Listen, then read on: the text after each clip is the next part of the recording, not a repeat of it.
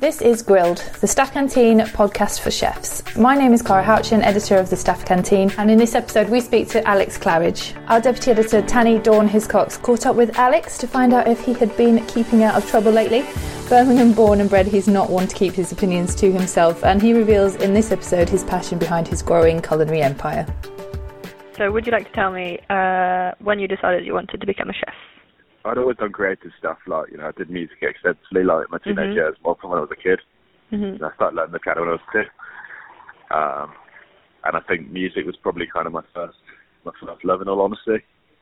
But the problem is that I've got kind of a self-destructive streak where if it's not something I can be the best at, I don't want to do it.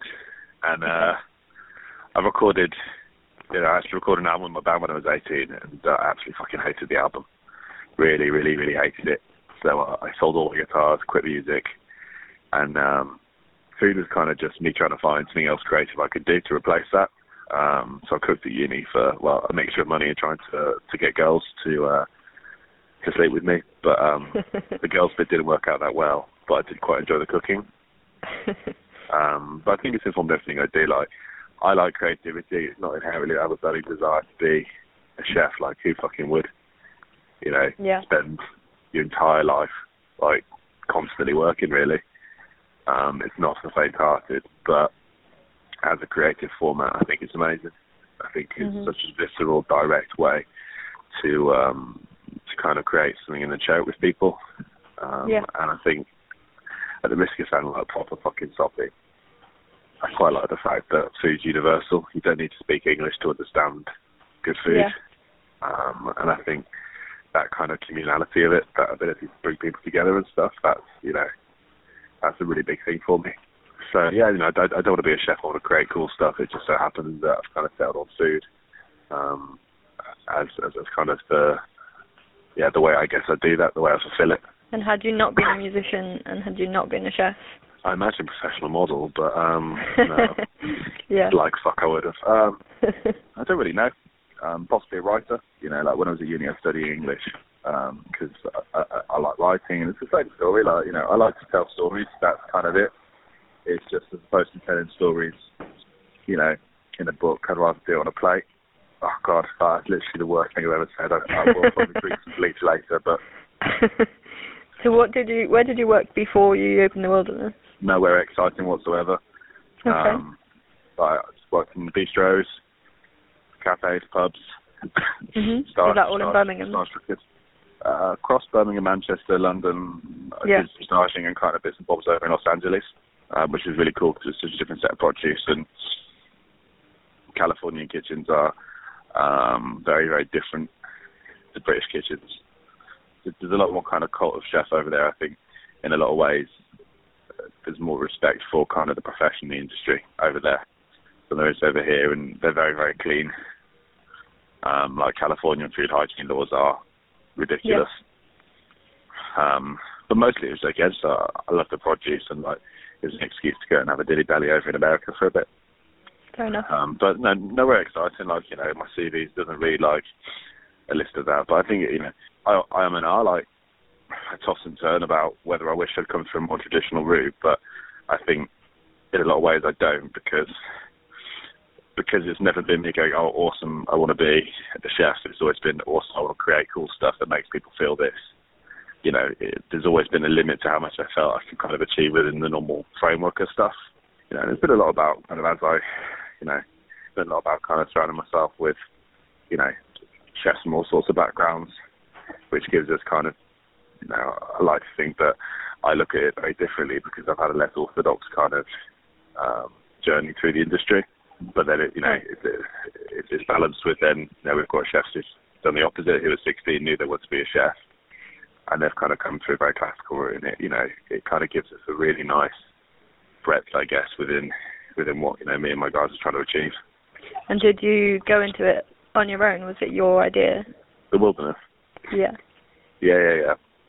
That was, I scribbled it down on a piece of paper about 8 years ago, the kind of crux of what I wanted to do with it, what I wanted to try and achieve with the restaurant. And I was working as a development chef for like a small little kind of company that were trying to get into doing all sorts of, like airline food and that sort of thing. I just thought, fuck this, forget me kippers. I'm working really hard. I'd rather work really hard for myself. So it was literally like, me, a suitcase, a couple of pots and pans, and one of the chefs orders, and that was how it started. Has it always been in the jewellery quarter? Nah. We started as a pop-up in a suburb called King's. That did well. That kind of stayed full. So we moved to the city, did another pop-up in town. We then took a tiny little space, which was shared with an art gallery on like a little back street behind New Street Station in the middle of the city. It was like, I look at it now and I go, like, I don't even understand how we ever cope. Like, it was fucking insane. Like, tiny little kitchen in the back of an art gallery. It's a bit of a weird one, but I think I've always been. There's always a reason why it's not a good time. There's always do you know what I mean? There's always I think for chefs we can sometimes always go, oh, I need this to do that, or I haven't got this resource, or I need this expensive piece of kit. You don't. You need a knife and heat. That's it, really. And we've always tried to embody that. We will, I guess be kind of quite punk in that sense of we'll do it ourselves. If it means that we have to think outside the box for how we do it, we will. So we started over there, and then moved into the jewellery quarter last April, about a year ago. And it's been a constant evolution, but that's kind of what I love about it. I know where our core values lie. I know what I want my food to kind of say. And what is that? So you mentioned what you're trying to achieve with the wilderness. If you had to sum that up.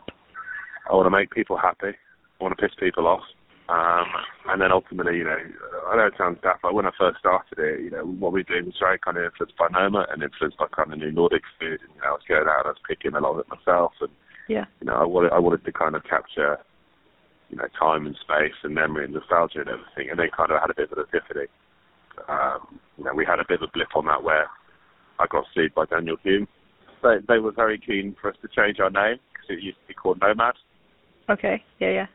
I still find it a little bit of a stretch that you're going to continue a 20-cover restaurant in an art gallery in the back streets of Birmingham with a hotel. But, intellectual property law doesn't really work on common sense. It works on who's got the most money and the biggest bollocks. And voluptuous as my testicles are, in the end, I lost that fight. And when I kind of came back from it, that's a fucking line, isn't it? Voluptuous as my testicles are. If that's not the lead for this, I don't know what is.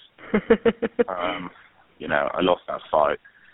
And I kind of came back and I kind of looked at it again. And I wanted my food to, in some way, do exactly the same thing, to capture the place that I'm from, to capture the city that I grew up in, to capture the food that has thus far been formative for me. But then when you look at it, like, this is not a city built on running through a fucking field at 5 a.m. picking flowers, which has been blessed by pixies. Not really. That's not really how I picture Birmingham in my head. That speaks in no way as to what the experiences of growing up in Birmingham, Did you grow up in central Birmingham? No, I grew up in a little suburb called Hall Green, just outside the Baltic Triangle. But, with that, I grew up eating a lot of Asian food. But, actually junk food and kind of international. Like, that was Birmingham. When I left the city, it blew my fucking mind that, if I went to uni in Nottingham and spent more time in Manchester in the north, it blew my mind that people didn't see, like, samosas as a national dish.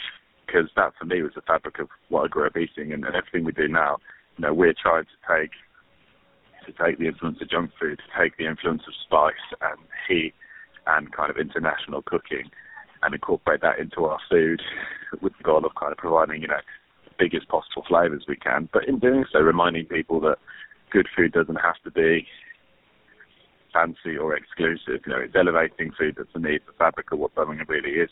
We are a very reductive city. If you find any London press publication and I have to talk about Birmingham's food scene, they'll say, oh, they've got X number of Michelin stars and they've been to the Baltic. That's a really fucking reductive way of identifying what the city is. So, all we're ever trying to do with the wilderness is to capture the place we're from. Which is why, we're in the jewellery quarter, which is, was an industrial heartland in the country. We play kind of heavy metal and rock and roll because this is the city that gave the world Ozzy Osbourne, and that's the music that I grew up listening to. We serve food that's as much inspired by McDonald's as it is by any kind of classical French stuff, because it speaks more to me of what the city is and what it means to me as someone from that place. And the same with dealing with head chef, exactly the same story. Grew up in Birmingham. We're cooking the food that we know and love from when we were younger, and we're just trying to elevate it, and in doing so remind people of just how fucking life is suddenly good some of it is. Because people always ask chefs, what's your favourite food? Oh, what restaurants inspire you? Or, what do you love? But honest to God, you find me a chef on a Saturday night after finish service, if you give them a fucking greasy burger, they're not going to be happy as Larry. I'd much rather do stuff that food people actually eat. I want to cook everyday food.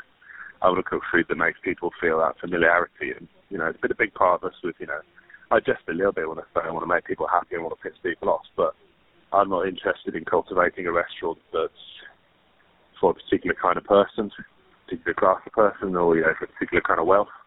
I'm not interested in it.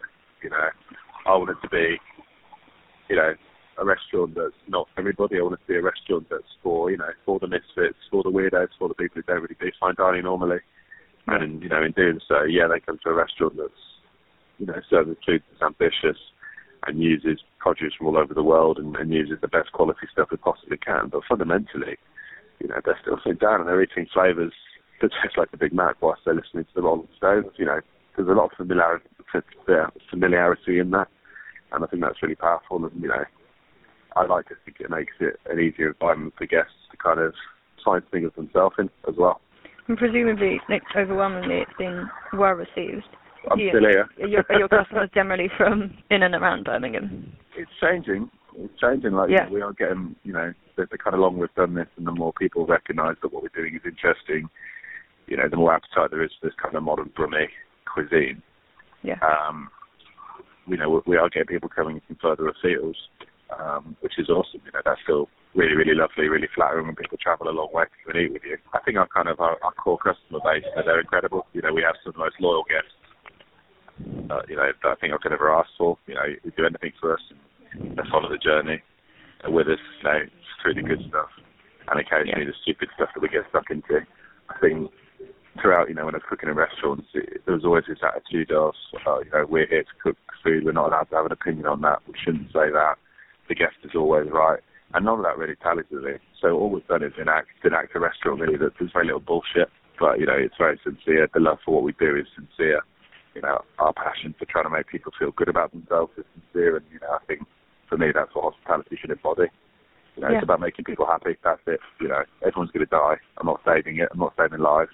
I'm not a surgeon. I'm just trying to make someone happy, give them an escape from it all. You have a tasting menu on, right? We do, yeah. The tasting menu format is not popular as it once was. I know there's, generally speaking, in the industry, I think, there's a real move in some ways away from it. But if you're trying to do a menu that's got an element of narrative to it, trying to do a menu that's kind of got a story to tell, it works well for what we're trying to do. And it means that from a kind of culinary perspective, we can really focus. We don't have the distraction of kind of a la carte or the problem of having to try and kind of deal with lots of different orders on the table. We do what we do. We do it to the absolute best of our ability. But that kind of singularity of vision, I think, is really important for us to be able to keep growing and refining what we are. What's your plan for the future? Would you say that you're are you happy? Do you want to? Everyone asks that question. Like, well, chef, are you happy? Like, Jesus. I just want to keep doing what I do and keep making it better. Really, that's it. Yeah. I think when I first started it, you kind of set yourself.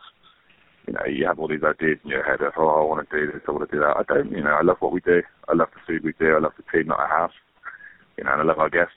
I just want to keep doing what we do and just making it better, really. And I think actually, if you set yourself a kind of something which is achievable, something which is realistic, something which kind of stays pretty humble, I think it sets you up a lot better. Would you see yourself expanding or opening a second branch or anything like that, or is your idea to stay close to what you? No, the Wilderness is a one-off. I've got a cocktail bar. Yeah. In the city centre called Nocturnal Animals that that I enjoy. That's I guess that's a bit more volume led. Mm-hmm. And it's just a cool thing to do. And we've kind of got that in the arsenal. And I've got a couple of other kind of, I guess, projects that I want to do. Mm-hmm. But the Wilderness is a one-off. We're looking at potentially moving it to somewhere else in the Jewellery Quarter later in the year. Yeah. This will give us a little bit more space. mean we can kind of, keep improving what we do and improve the whole guest experience. But fundamentally, it ain't broke, why fix it? I'm not looking to reinvent the wheel. Like, I think, we've got to a point in the restaurant's kind of, I guess we've been through that awkward adolescent phase when we're experimenting. We know what we do. We know what we enjoy. We have an audience. I just want to keep doing that, but better, really. I usually end interviews by asking people what advice they give to young chefs or aspiring chefs. I like the fact that you've tempered that with that usually. Bizarrely, I think expose yourself to as many ideas as possible. Learn what you like, learn what you don't like. Mm-hmm. I think it's really important to learn the value of failure. I've learned so much more through the stuff I fucked up than the stuff that I've succeeded at. Yeah. And that's not saying make peace with fucking stuff up.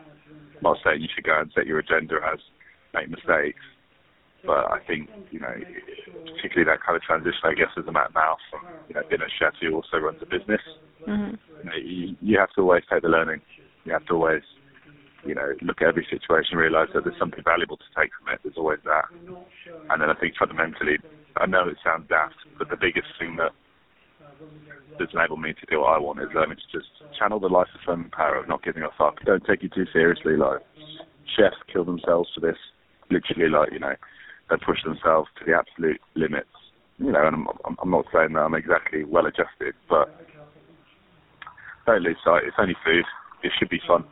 Yeah. The minute you take it too serious, or you believe your own hype, or you kind of think that what you do is this life of so many fucking thing that's going to fix it all. It's not. Do you know what I mean? Mm-mm. We're very lucky, particularly at the level that I cook at and the level that my team gets to kind of work at. We're very lucky. We are getting to do what we want. We're getting to kind of work with produce that we adore, that still excites me, still kind of sends a shiver down my spine. And we get to do that day in, day out. I think you should really recognise that, hard as it is, you're doing something you love, and that puts you in a pretty small percentage these days. Yeah. So enjoy it. Don't lose sight of that. The minute you stop enjoying food, the minute it's no longer fun for you, I don't think you should be doing it. Yeah. So, give fewer fucks, make mistakes, learn as much as you can, and don't sweat the small stuff. No one gets out of life. But a bit nihilistic, really, isn't it? But there we go. I'm not renowned for my sunshine, so might as well provide a bit of shade. Yeah, you're renowned for choosing your words carefully at all times. I don't know what you're on about. I'm an angel. Have you been in trouble lately? I know you got in trouble at some point. Yeah. Your Twitter feed is populated by angry conversations. Have you had any recent incidents? Yeah, well, my problem is, it's something which I struggle with, because in all honesty, it's about my food. I don't really, my personal opinions or who I am as a person is irrelevant. Yeah. Really. But that's not the way it works. I know that. I've learned that the hard way. The local press and me have got, an ongoing hate-hate relationship. They 2 weeks ago they ran a story linking me to gun crime because one of my other projects is a cocktail bar, and we did a fictional video, a kind of, an arty, probably pretentious, but an arty video about this cocktail experience. Mm-hmm. And it was inspired by Tarantino and pretty gritty kind of filmmakers. Yeah, one fucking screen capture from that with me holding a handgun, and that went quite badly. Oh dear. I apologise for it, but in the barrel of journalism, if you want to try and find a screen capture from a video that I was in and allege that it means I'm a fucking gun lord, on that basis, Brad Pitt killed an awful lot of people. But I don't think he does. It's called acting. And then the week after that, I announced I had a new menu at the cocktail bar, and they took the press release and announced I was closing the restaurant. So that was fun. Yeah, it's like growing up in Birmingham, if someone throws a punch, I'm afraid I'm not the person to turn the other cheek. I'm the person who's going to smack you back in the fucking mouth. That's not exactly how PR works traditionally, but, in of itself, I think fair play. I'm not interested in, if we make a mistake, we'll own it. But if you're a bit of a dickhead, then I'm not going to bend the knee. Any of the stuff on my Twitter, it's not because I'm inherently an angry person or, an arsehole. I mean, I am, but we'll keep off record, the arsehole bit. It's just, if someone says something that's just bollocks, or indeed, and this is what gets my goat the most, if someone treats my staff in the wrong way, like, you know, I'm not the hired help, you know, I'm not here to say the customer's right. If you're being rude or a prick, I don't want your money, I just want you to fuck off out my face.